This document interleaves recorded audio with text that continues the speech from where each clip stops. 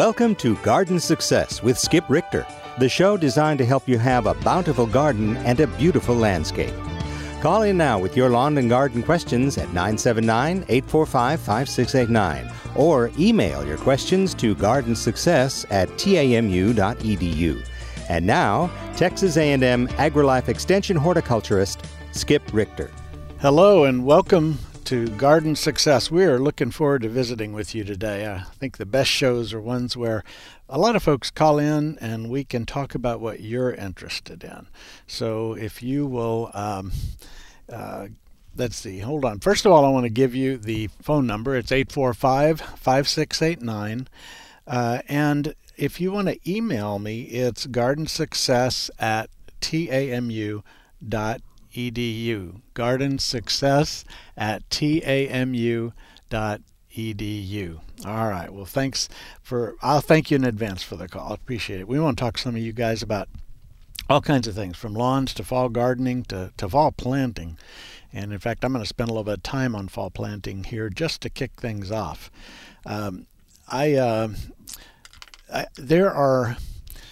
Let's see, the fall is the best time to plant. I keep saying that over and over again, but it is. And the reason, especially for woody ornamentals and perennials, because they have time all through the cool season for roots to develop. And roots will develop in the cool soil. We don't have the 2-foot deep freeze around here in the winter. So the winter is a good time for roots to continue to do some developing. And it helps the plant settle in when you plant too. Soil kind of filters down as water moves it into the open spaces that might have been left on planting. You get a little bit of that benefit. But mainly, next summer is the hardest thing those plants are going to face, the first brutal summer. And by planting now, your plants have the most time to be the most prepared. And when in the case of smaller things like perennials, they just do better with the fall planting. In fact, I say that fall planting can even save you money, and here's what I mean by that. When you purchase a plant, you pay for the dirt, and of course that's not literally true, but you can take the same size plant in a 4-inch pot or a 6-inch pot or a gallon pot, and the price goes up significantly with each of those moves, even though the plant size isn't much larger in many cases. But even if it is larger, if you put a healthy, well-rooted 4-inch plant of a perennial in now, and then you waited and you put a gallon plant in next March, for example, or April, by the time you get into summer, it's going to be hard to see the difference between those plants in most cases. And so you can save money by choosing a smaller size and putting it in the fall. And for some people, they would rather have more of the instant results and go with the larger plant. That's fine too. But everybody has axes to grind and things that just really annoy them. Well, for me, in fall planting, I have one. And the most frustrating part about it is I can't change it, and I don't think it's going to change. Aren't you curious what I'm about to say? Plants, by and large, woody ornamentals, are grown in round pots. And when a root grows in a round pot and hits the side, it typically will turn left to right, and it'll go around the pot and start circling that pot. When that plant is moved to a larger pot, in the process of, let's say you're going to buy a 20-gallon tree, well, they didn't take like an acorn and plant it in the middle of a 20-gallon pot. It grew through stages. And when it's moved up, you've got this ring of roots that's not very large, especially if it was started in something about gallon size, that is kind of like a ongoing problem, going to be an ongoing problem for that plant. By the time it goes in the ground, some of those inner circles are hidden by the fact that it was repotted, and the interior circle of roots you can't see. And we always say that you need to cut the roots on the outside of the pot when you take things out, because almost everybody is buying plants in a round pot. And by cutting those roots, they will branch. And just like if you went up to a shoot on a tree and took your pruners and snipped it off, you would have several buds that break out from just behind that point, and they would take off growing. And roots do too. I did an experiment one time in a garden center. They allowed me to access some of their trees, and we pulled a few up and we cut the roots, sliced big long vertical slices down through the side of the root ball in about 3 or 4 places, and cut all the roots going around, and then put them back in the pot. And came back a few weeks later, when we pulled them up, we could see fresh, new white root growth coming from those cuts.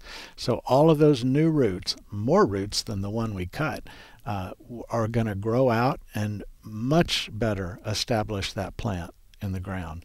So cutting roots is important. My frustration is the fact that we have better pots than round pots that we could grow things in. There's a fellow up in Oklahoma State University, Dr. Wickham, and he developed a pot that is square. In fact, he has several versions of it. But what he did is the roots hit a side. They hit a corner, or there's a little like a fin sticking out from the pot. They hit it and they go down, and they encounter an open hole. There's several holes in the side. And when they do, the air prunes that root. It doesn't grow, it burns off, we say, but it's basically air pruned. And so that root system branches and more grow. And when you pull one of those plants out of the pot, you have a very nice, well-developed root system. And a plant that when you put it in the ground, the roots are just going to keep taking off in all directions. Oftentimes, with a root circling problem of a tree or a shrub, especially trees, because they get much larger than shrubs, that root gets bigger and bigger, and the trunk gets bigger and bigger, and one day you look up and it's like the tree needs to be watered, or it's not growing, or the leaves don't look good, and so on. And when you finally find the problem, it is like an anaconda has wrapped around that tree trunk and is deeply embedded in it and essentially choking it. And there's just not much of a way to fix it well at that point.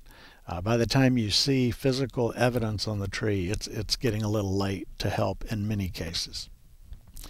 And so it would be so simple to put roots, or put these plants in a more appropriate pot. So why doesn't the industry do that? Well, here's why. Nobody asks for it, and nobody's willing to pay for it, maybe. It's going to cost more to grow a plant in a pot like that. Now, when you think about a tree that you hope is there 100 years from now, that's worth paying a couple of dollars more on that tree for the cost of the pot, and it's well worth doing. But if a grower grows those, unless he does a really good job educating his resale customers, and the resale customers do a very good job educating the public, it just doesn't work. And so it's just a problem that's going to keep going on and on. But I can't tell you how many times I've encountered a tree that had a root strangling it. Now, that's typically a root that maybe went around a gallon pot size.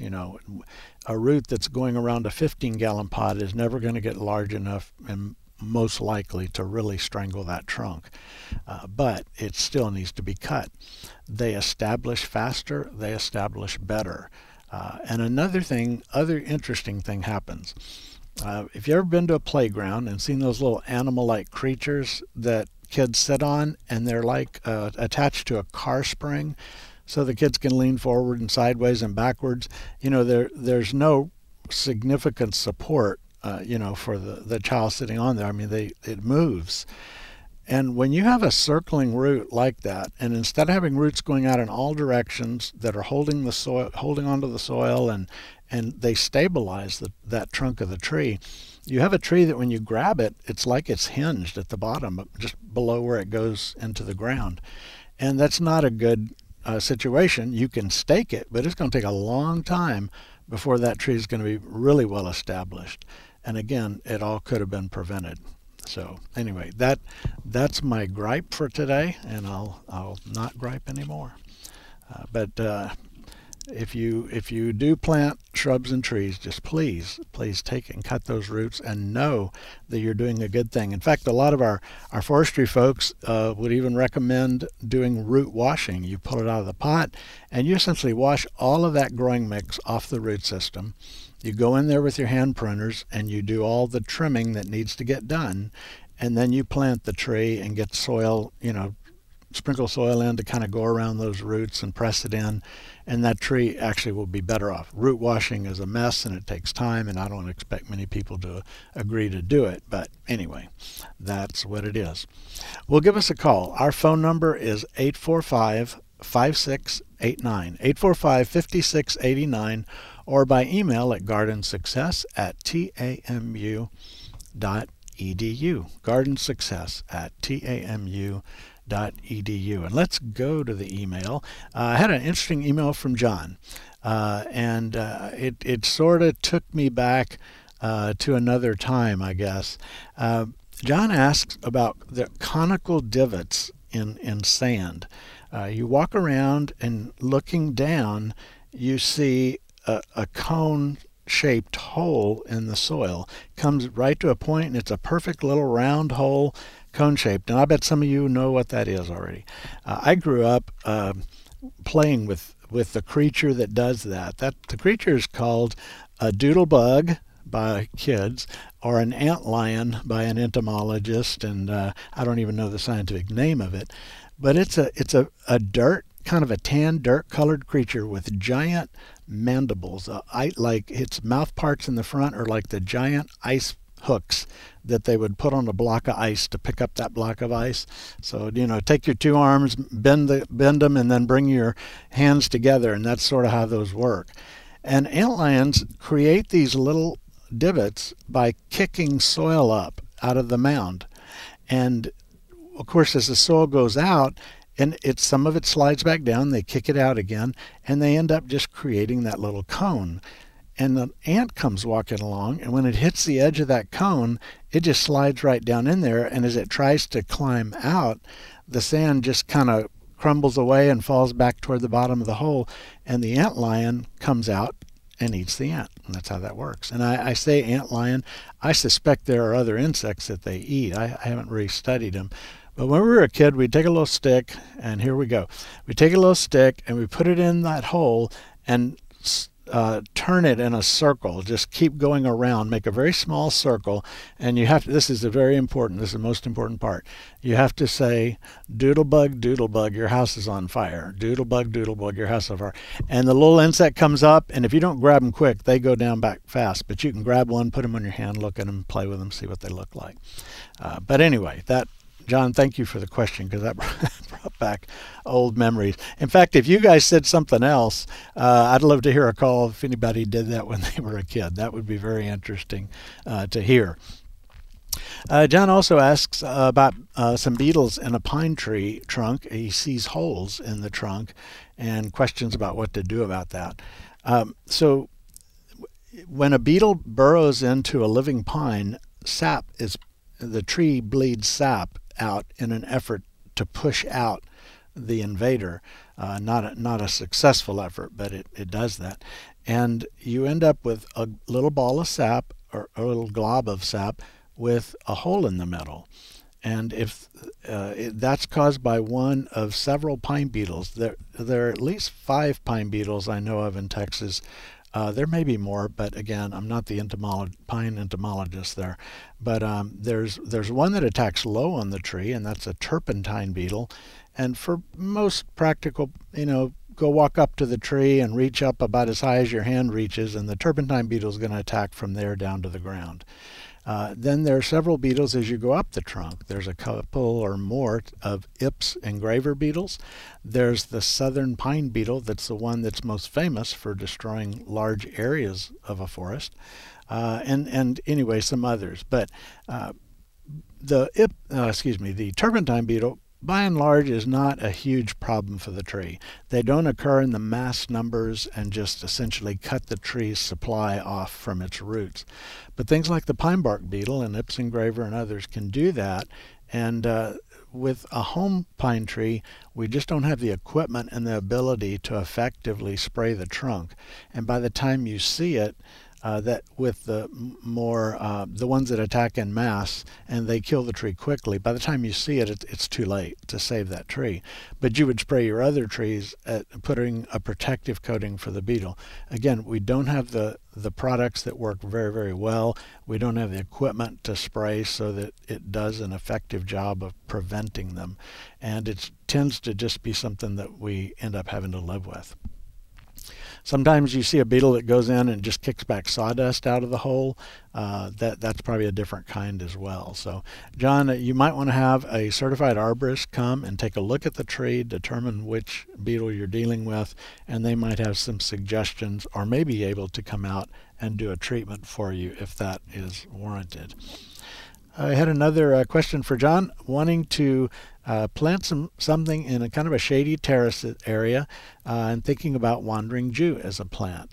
There are several types of plants that are related that have a vine-like growth, and some of them we call wandering Jew. There are some that have kind of a pinkish splotching on the leaves. There are some that have green and white striped leaves, and just different variations. There's also another plant that we call purple heart, and it is all purple, especially in the sun. As you put it in more and more shade, it loses the purple color. And those all can be established pretty easily. I guess you could almost think of them as weeds because as they run along the ground, their stem forms roots at the nodes where they can root into the ground. So getting it started is very easy. If you can find somebody will let you have some, which they probably will if they've got that stuff. You could take cuttings, put them in a little pot to start your own plant, or probably just go out and put them in the ground and keep it watered, and they would start to grow. But just realize that is a spreading plant. Purple heart spreads very slowly, but it is a spreading plant. And once you get it established, it's hard to get rid of. So you may want to rethink some of your options for that shady area. John had also asked about using a product with bifenthrin for the pine bark beetle, and I wanted to comment a little bit on some of the pesticides that we use out there, like bifenthrin.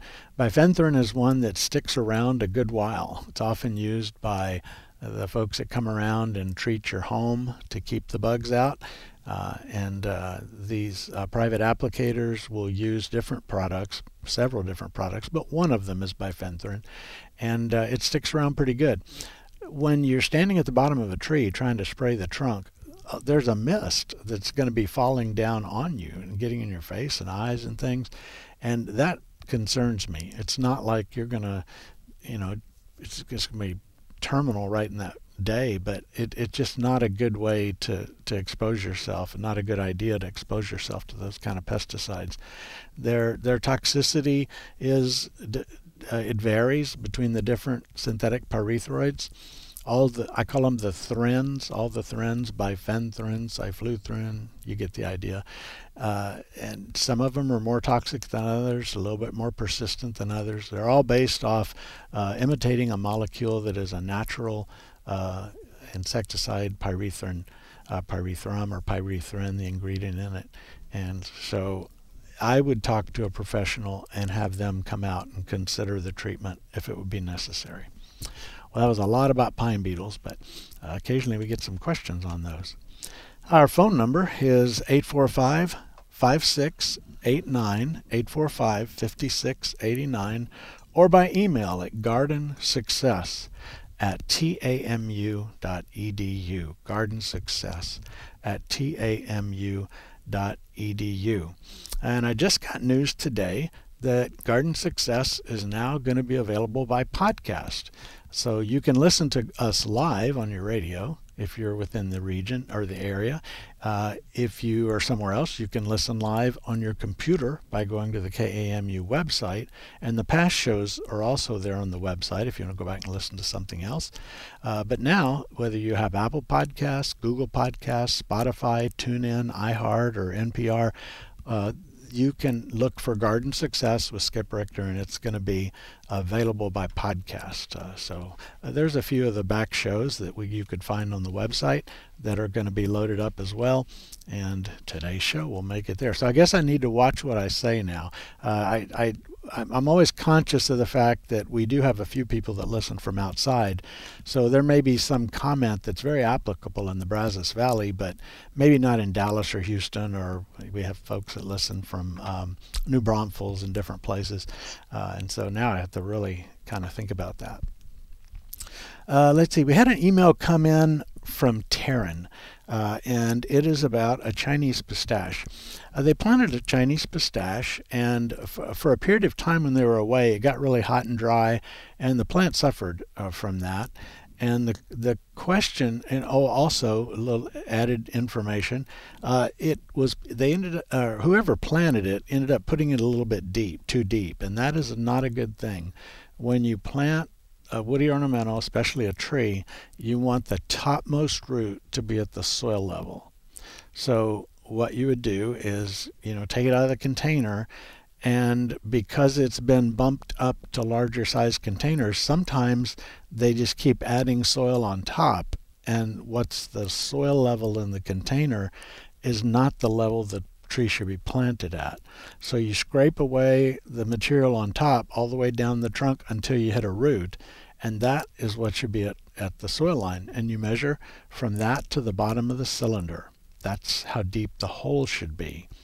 We don't want to dig a deeper hole and then throw loose soil in to bring the level of the bottom of the hole up, because that will just settle down and the plant will be too deep. And it's a fairly significant concern when you plant trees too deep. So that's how you find the level that you want to plant it. The question is, and this is a hard question for me, do we dig that thing up and do we reset it at the right level?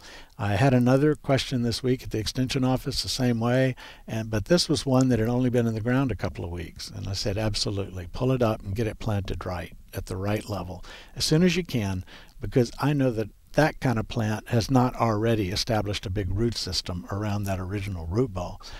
But this one that's been in probably a year now, I'm guessing from the write-up, that's a little bit tougher call. I guess I'd almost want to see the situation. How too deep is it? That would be a factor. Is it a situation where you can pull some soil away and kind of remedy it? I know they indicate it's a heavy clay soil. It's a low area, so those are both not good ideas. But this is one I would just have to be on site and look at. And add to that the fact that this tree was really stressed, lost a lot of leaves, and seems to be struggling along. That would be another reason not to want to mess with it too much. It may be in trouble either way, but I would at least wait until all the leaves are off to do any digging up and redoing the area and replanting. That's a tough call, and there may be some foresters listening that disagree with what I said. So feel free to call in. I'm always willing to hear. I want to talk a little bit about vegetables today. We are in the best gardening season of the year, the fall. Spring is wonderful. Everybody gets spring fever. There's all kinds of things we plant in the spring, like our cherished tomatoes. But fall is just the best season of the year.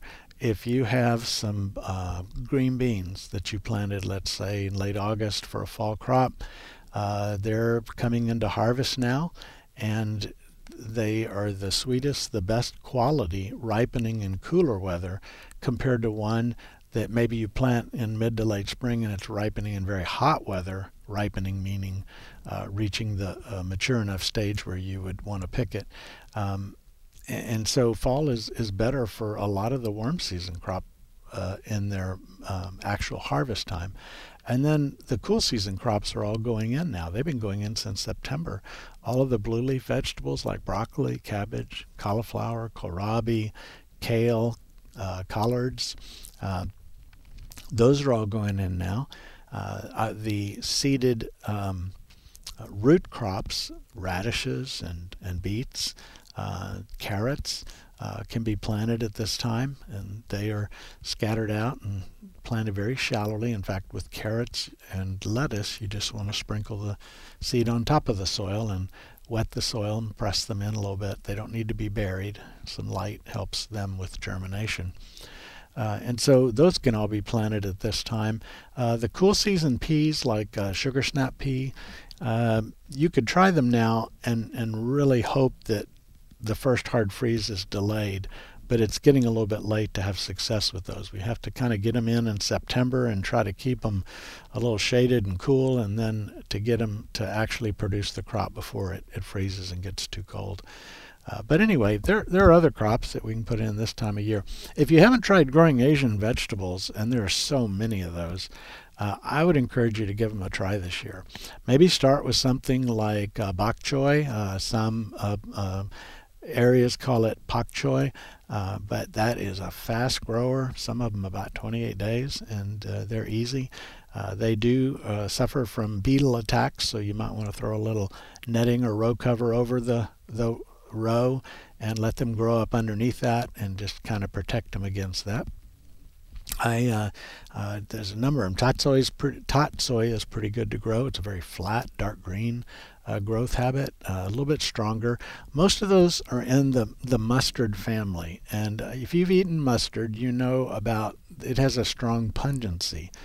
And so as we look at all the different members of the family, a lot of them are very mild compared to that, and hardly any at all, but you still pick up just a little bit of that. And so that it may be a taste that is somewhat acquired for you. I like almost all of them. When we get all the way to mustard, believe it or not, shame to say this, but I'm just not a big fan. It's a little strong for me. But anyway, Asian vegetables, so many good ones. We could just really do a whole show just talking about Asian vegetables. So anyway, the vegetable garden, if you've got some weeds that are starting up, all our cool season weeds are starting to sprout now. That would be things like henbit and chickweed. Excuse me, I said starting to sprout. They've actually been sprouting for a little while. Henbit and chickweed and carpetweed, annual bluegrass, clovers, those sorts of things. And if they're in your garden and flower bed, just do a little light, shallow sweep of a hoe through there and take them out when they're young, or just throw some mulch on top of them. If you can bury them under a mulch where the light can't get to them, those young weeds will just die and you don't have to pull them. Now, there are a few weeds that can push through mulch, but in general, the majority of them are that way. Just some tips, I guess, for the cool season garden. All these blue leaf vegetables and some of the ones we talked about do best if you put them under some sort of a cover, a netting or a spunbound polyester row cover. These are available at garden centers and online. And they're so lightweight, ½ ounce per square yard. The plant just grows right up underneath them. And it's like a screen porch. And so if you don't want to spray, and with a lot of these vegetables, we're eating all the leaves on the vegetable. And so to coat all those leaves with any pesticide, well, I'd rather not do that. And with the row cover, you block out the pest. You just have to lift it up during harvest, but it's easy to do. Now, if they're already on your plants and you throw a row cover over them, you just lock the criminals in the jewelry store, and that's not going to end well. So you want to make sure and do it before the pests arrive and start to bug your tender succulent vegetables. Our lawns, one thing I'm noticing driving around town and looking at lawns, there's of course a wide range. Some folks were watering quite a bit, and the lawn just looks like it never was set back. Folks that watered moderately, only as needed to keep the lawn alive, like mine, is the lawn looks okay. It needs to kick back in next growing season and recover a little bit, but it looks pretty good. And then there's lawns that were not watered for various reasons, and they weren't watered much, and they're looking pretty thin and not great. I've had a lot of calls on my lawn's dying, what do I do? And you may see a dead area and there's a sprig of grass here, a clump of grass there, and it's a tough call at this time as to how to deal with that now. When you have bare areas like that, the sunlight is going to hit the soil and weed problems are going to come in.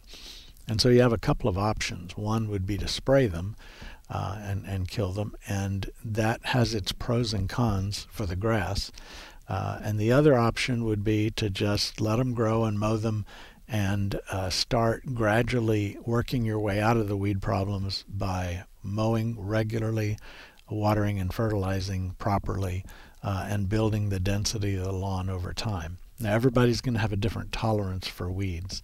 I personally, unless it's a very unusual weed that stands out like a neon sign, it's not going to bother me. I'm just going to mow it and keep going because I know I can basically get the grass to choke it out for me. And again, there are exceptions. And I'll talk about some of those in just a minute. But now is a good time, if you haven't seen weeds germinating, to get a pre-emergent herbicide down and water it in. Most areas, those weeds are already going to be germinating, and so it's too late for a pre-emergent, and you would need to switch to a post-emergent type product. With the weather as cool as it is, once we get temperatures and they're mid 80s and below, these broadleaf products work very well on the weeds, and they're not as hard on St. Augustine. When it's 95 degrees, they're very hard on many of them are very hard on St. Augustine. And so we try to avoid using them. Now, we have a few weeds that are able to survive in the lawn, even a dense lawn. And one of those is our fall aster. A fall aster is a blue-green weed that spreads horizontally in a mowed turf area. If you let fall aster grow in a vacant lot, you're going to have stuff knee-high and higher growing in there. I mean, it gets big. But it has an ability when we mow it to go horizontal, go sideways. And it comes out of one spot in the ground, so think of it as a single taproot. And it's not hard to pull if the soil is moist. You may have a weed that's, a foot across or more, but if you find the center of it, you're just pulling one central root out of the ground. And you want to do it in well-watered soil, so the soil is a little soft. I've kind of developed, and you will too, a technique as you pull them to avoid them breaking off. You kind of shake it back and forth as you pull it up. Some people do a little twist and other things, but it's good to get those out because they are just about to start blooming.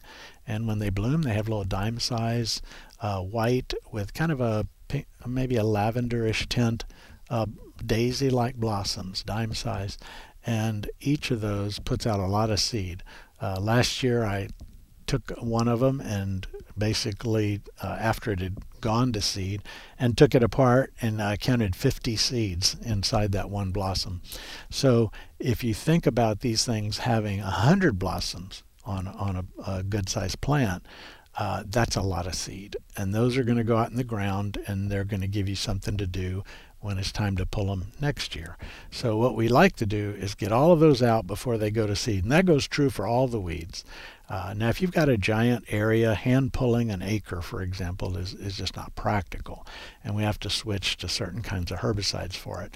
But if you've just got maybe a side or a corner of your yard, as I do, where they've moved in from a neighbor's yard, I just kind of go out there and take care of them that way. No need to mix up a big tank of something to spray on them.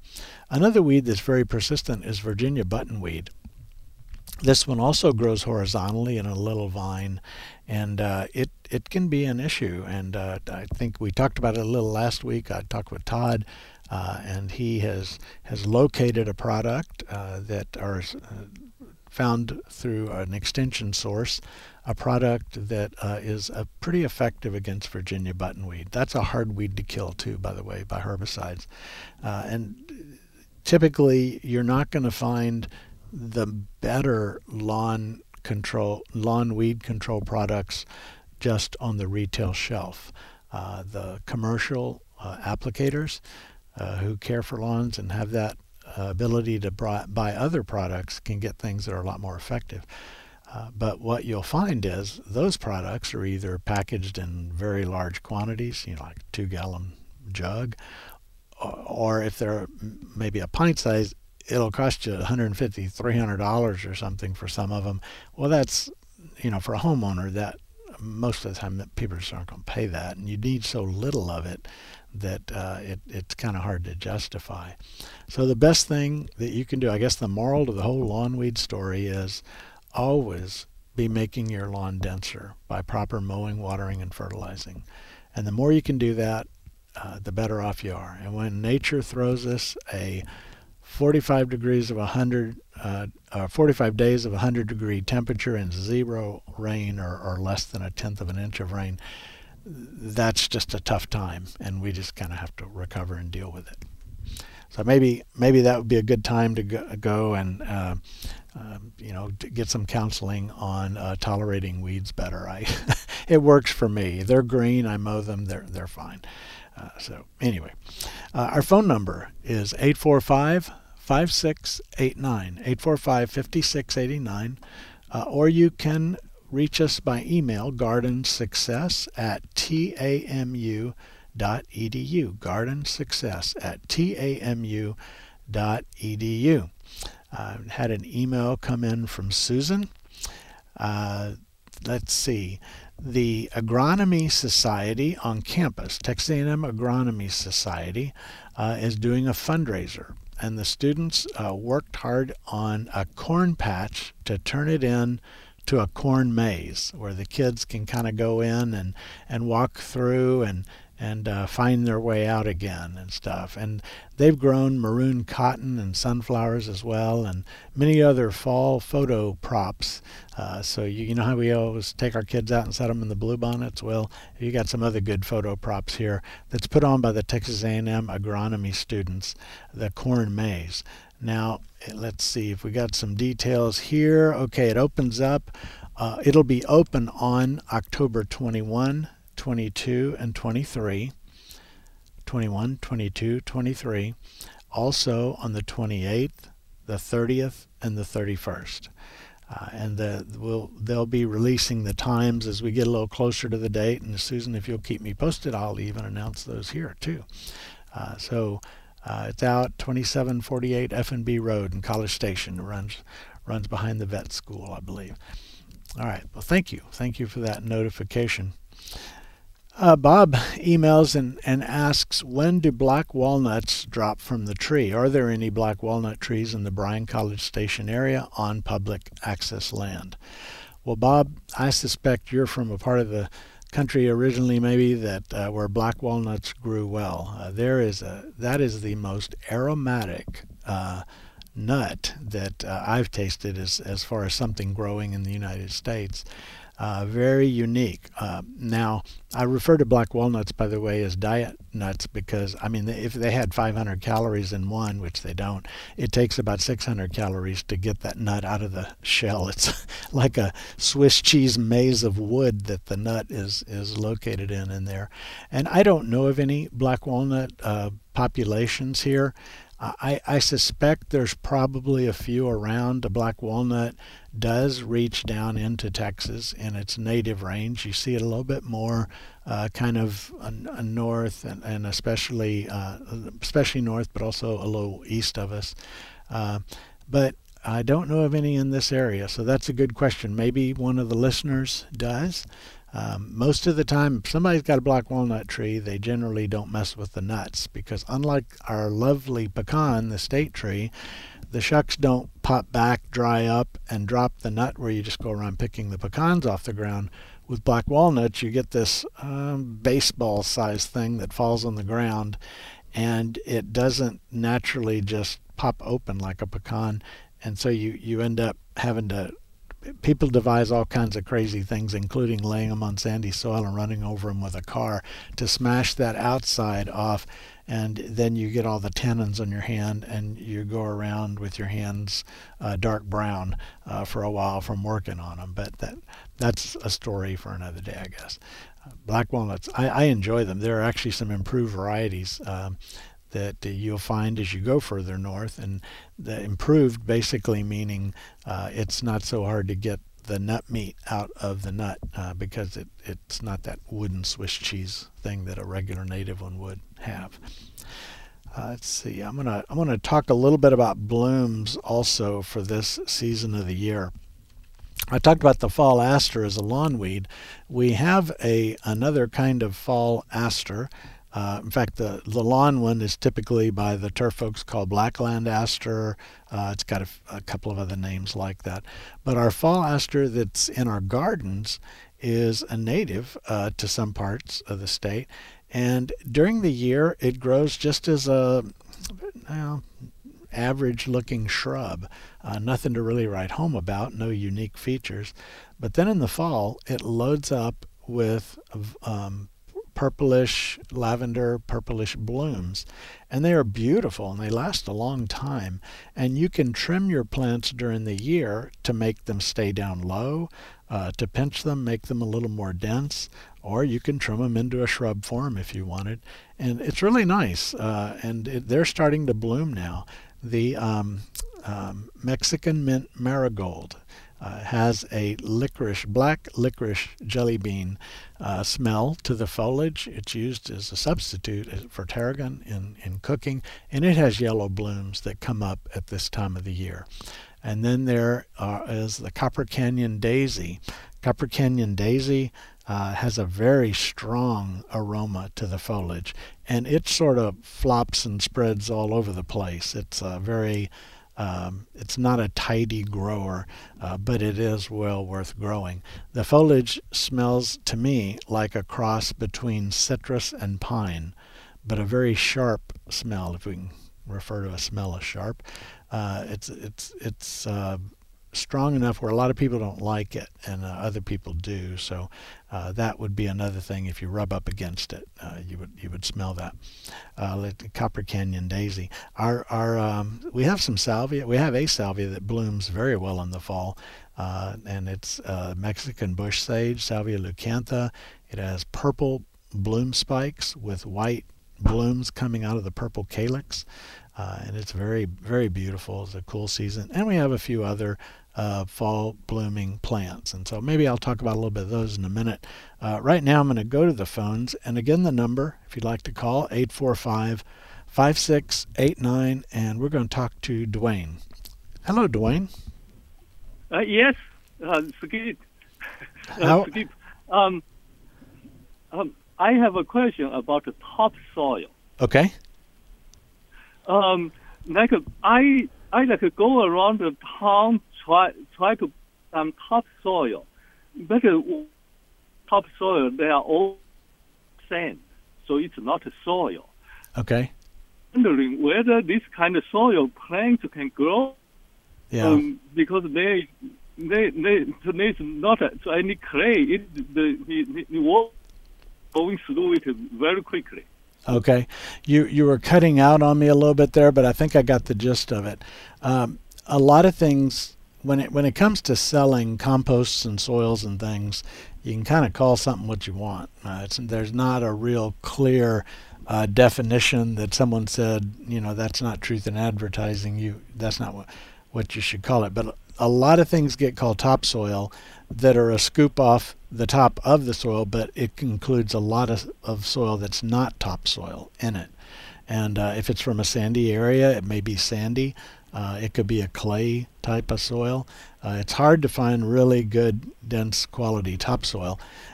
You depending on what you want to grow, amending the soil with some type of a compost may be your best bet. Amending the soil you have. Dwayne, what kind of plants do you want to grow in this soil? I just wanted the sort of grass to grow there. So I have okay. Yeah. My driveway, which is higher than some soil. Okay. The grass will grow there. Okay.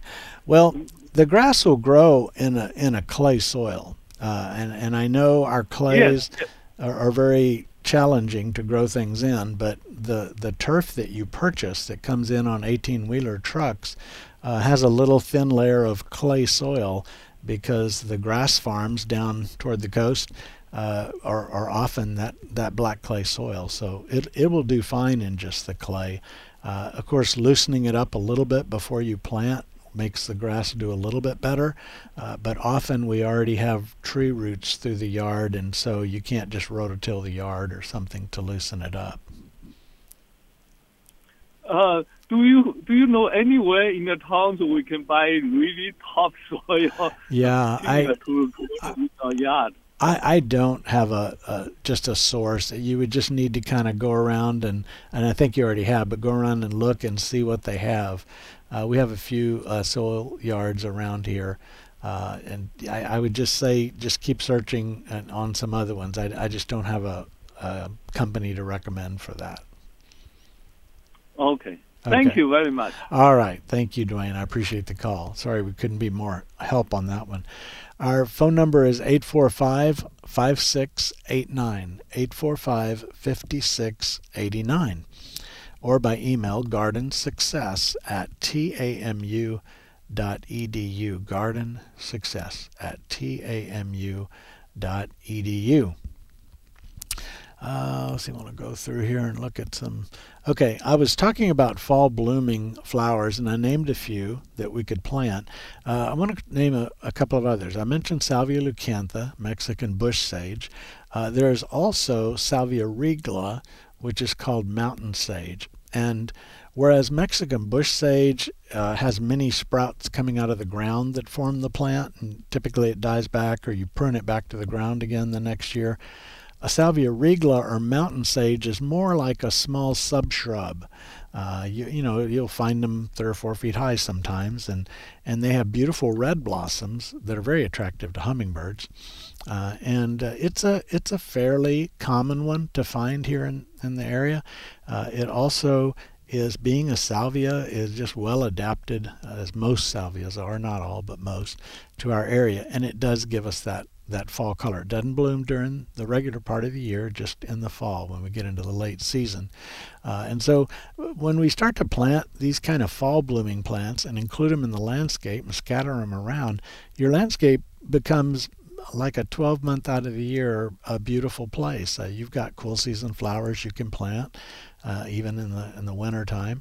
But all through the season, we keep the blooms coming, which supports bees and pollinators in many cases, and just makes for a beautiful landscape. Let's take a break for that for a minute and go to the phones and talk with John. Hello, John. Good afternoon. How are you today? I'm well, thank you. I sent you an email with some pictures and yes, also threatened you that I would call. Okay. What, pray tell, are those holes in the ground? Oh, John, I answered your question earlier in the show. So I'll give you the fast answer. Those are antlion holes, and they create those by kicking up the sand so that ants and other small insects walking along fall into it. So they're waiting, the antlion's sitting at the bottom just under the surface, and it'll grab them and eat them. Huh. All right. So cool. Yeah. We talked about a little bit about the beetles in the pine and the wandering Jew and things like that. And we do post these shows to the web, so you can go back listen to all kinds of past shows as well. Did you have some additional questions? Oh, I'm just wondering, the best spray for the I don't know which beetle it is. I think it's small pine bark beetle. What's the best spray? I got to get some. That one. What my recommendation is to get a professional to come out and assess which beetle you have and assess whether a treatment is warranted or would even be helpful, and then they can have access to products that are going to be more persistent and more effective if they choose to recommend a spray. Okay. Yeah. Well, I'm losing trees of those. And oh well. Nervous. Yeah, I would send me some pictures. You can email me at the extension office. I'm there during the week, all week, and I'll be glad to take a look. But let me see the holes up close. If there's any sawdust or any globs of sap, put something in the photo for to show size, like a pencil or your finger or something, and then let me see the overall trees, and I'll try an assessment. But really, a certified arborist coming to the site is probably your best bet. It's hard to find a certified arborist. I tried it 2 years ago, and the person who came on I was not very impressed with, and he just looked at it and made a comment, well, it might be this, and that was all. Okay. And left. Now that was a certified arborist? Sir? That was a certified? Well, that's very unusual. Very unusual. We paid a certified arborist. We paid a guy who was certified. Well, the only thing I can recommend to you is to go to treesaregood.org, treesaregood.org, and there you can find certified arborists within a given mileage range from where you live. And yes, they are sometimes hard to get because they stay very busy. They work on a lot of big projects. And sometimes, getting into an individual tree in somebody's yard is just a little bit small potatoes when they look at their full plate of all the other things going on. But they have their off seasons, and I would persist in trying to find one of those. Very good. All well, right. Thank you very, very much. Thank you, John. I appreciate the call. Okay. Bye-bye. All right. Well, we got time for another call. Our phone number is 845-5689, 845-5689, or by email, gardensuccess@tamu.edu, gardensuccess@tamu.edu. We're talking about fall blooming plants. If you are a native plants enthusiast, there is a very upright sunflower, a straight stalk with don't think of the big sunflower that produces our edible sunflower seed, but think of something, I don't know, maybe the size of a baseball in diameter, all up and down the stalk. And it's called Maximilian sunflower. It's typically found in wet areas like a ditch where there's more dependable water. It doesn't need standing water. It just, in a ditch along the roadside, it tends to have more access to a dependable supply. And it does spread underground, so it's a wild plant, but it is blooming at the fall season as well, and it's kind of a nice one for folks that are looking for something that's more of a native plant. And we have other fall bloomers, and I would encourage you to consider those. I know that there are going to be folks out there that are suffering from allergies, and I know that that when you suffer from an allergy, as I do, it can be a real challenge. And of course, there's allergists and allergy testing and things like that that can be very helpful. But I ran into a site the other day. I actually was teaching a class for our master gardeners, and we went outside and I was talking about how to prune a tree, and we were standing beneath some trees that were a Chinese elm, and which is a good tree for the area. And I was pointing out limbs and stuff. And when we came back in, my nose was running, my eyes were running, I was sneezing, and I had no idea what it was. And I went to a website that I think you will be very impressed with called pollen.com. That's not hard to remember. Pollen.com. And they have a national allergy map. And you can look at the forecast of through the year, like when does ragweed pollen come. And what I did was I looked at what on earth is going on now. And elm pollen, the tree I was standing under, is up at a fairly decent level right now, and that's causing some people to have some problems, and I'm one of those. But of course, ragweed is famous for being an allergen, and there are many others. But if you poke around on that website, I think if you struggle with allergies, I think you'll find it very, very interesting, because those of us who garden and get outside and play with plants sometimes have a little closer encounter with things that can be allergens. And so I have noticed that sometimes plants get blamed for being an allergy causing plant, and they're often not. The plants that cause us the most problems are the allergens that are pollen floating through the air, wind-blown pollen. So some of our trees, like oaks and pecans, put out a wind-blown pollen. Typically not a big allergy to pecans out there. In fact, I don't even know if there's any. But there are allergens like ragweed that are wind-blown, and the junipers, the eastern red cedar, and especially the ash juniper that fills the hill country. When it puts out pollen, people are miserable that are susceptible in that area. But things like goldenrod, for example, is often blamed for pollen allergies, and goldenrod is one of the many plants, as are most of our garden plants, that produce a heavier pollen that the bees come and land and they carry it around because it sticks to their leg. Goldenrod pollen doesn't float through the air and go across the fence to your neighbors and cause them to start sneezing. It's a different kind of pollen. And so if you go to this website, pollen.com, I think you'll find it interesting. The more I read and the more I checked things out and the tools that they have and the research that's there and stuff, really, really cool website. Now, I didn't know I was allergic to elm, so now I do. That was kind of interesting. Well, we're going to be, let's see, I want to talk about some things going on in the community right before we finish up today. Tuesday, October 13th, today at 7 p.m. this evening at the Station 6 Community Room. That's the Firehouse Station 6 on University Drive, where University and Taro Street come together.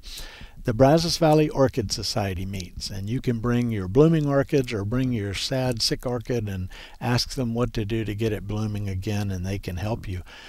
Tomorrow, the 14th, A&M Garden Club, 9:30 in the morning, Peace Lutheran Church on Rio Grande in South College Station, or what used to be South College Station. Now it's not so south anymore.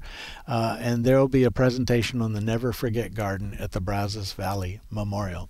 The meeting of the Texas A&M Garden Interest Group is next Tuesday, the 18th, at 10 a.m., and that group is going to be actually going on a tour that day out at Milliken Reserve, a tour of the farm out at Milliken Reserve.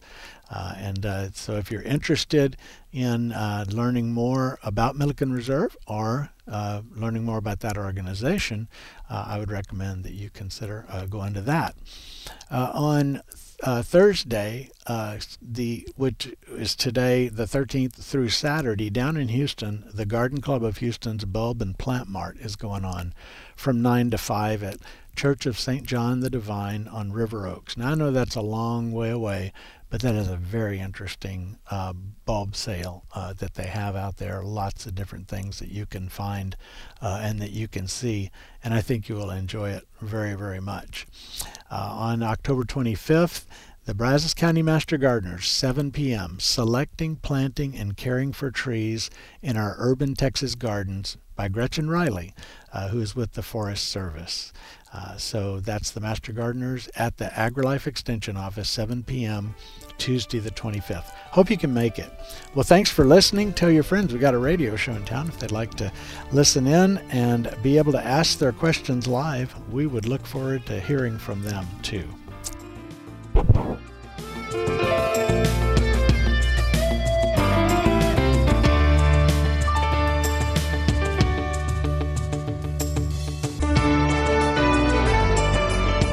You've been listening to Garden Success with Texas A&M AgriLife Extension horticulturist Skip Richter. Join us again next week as Skip discusses your questions about gardening and landscaping in the Brazos Valley.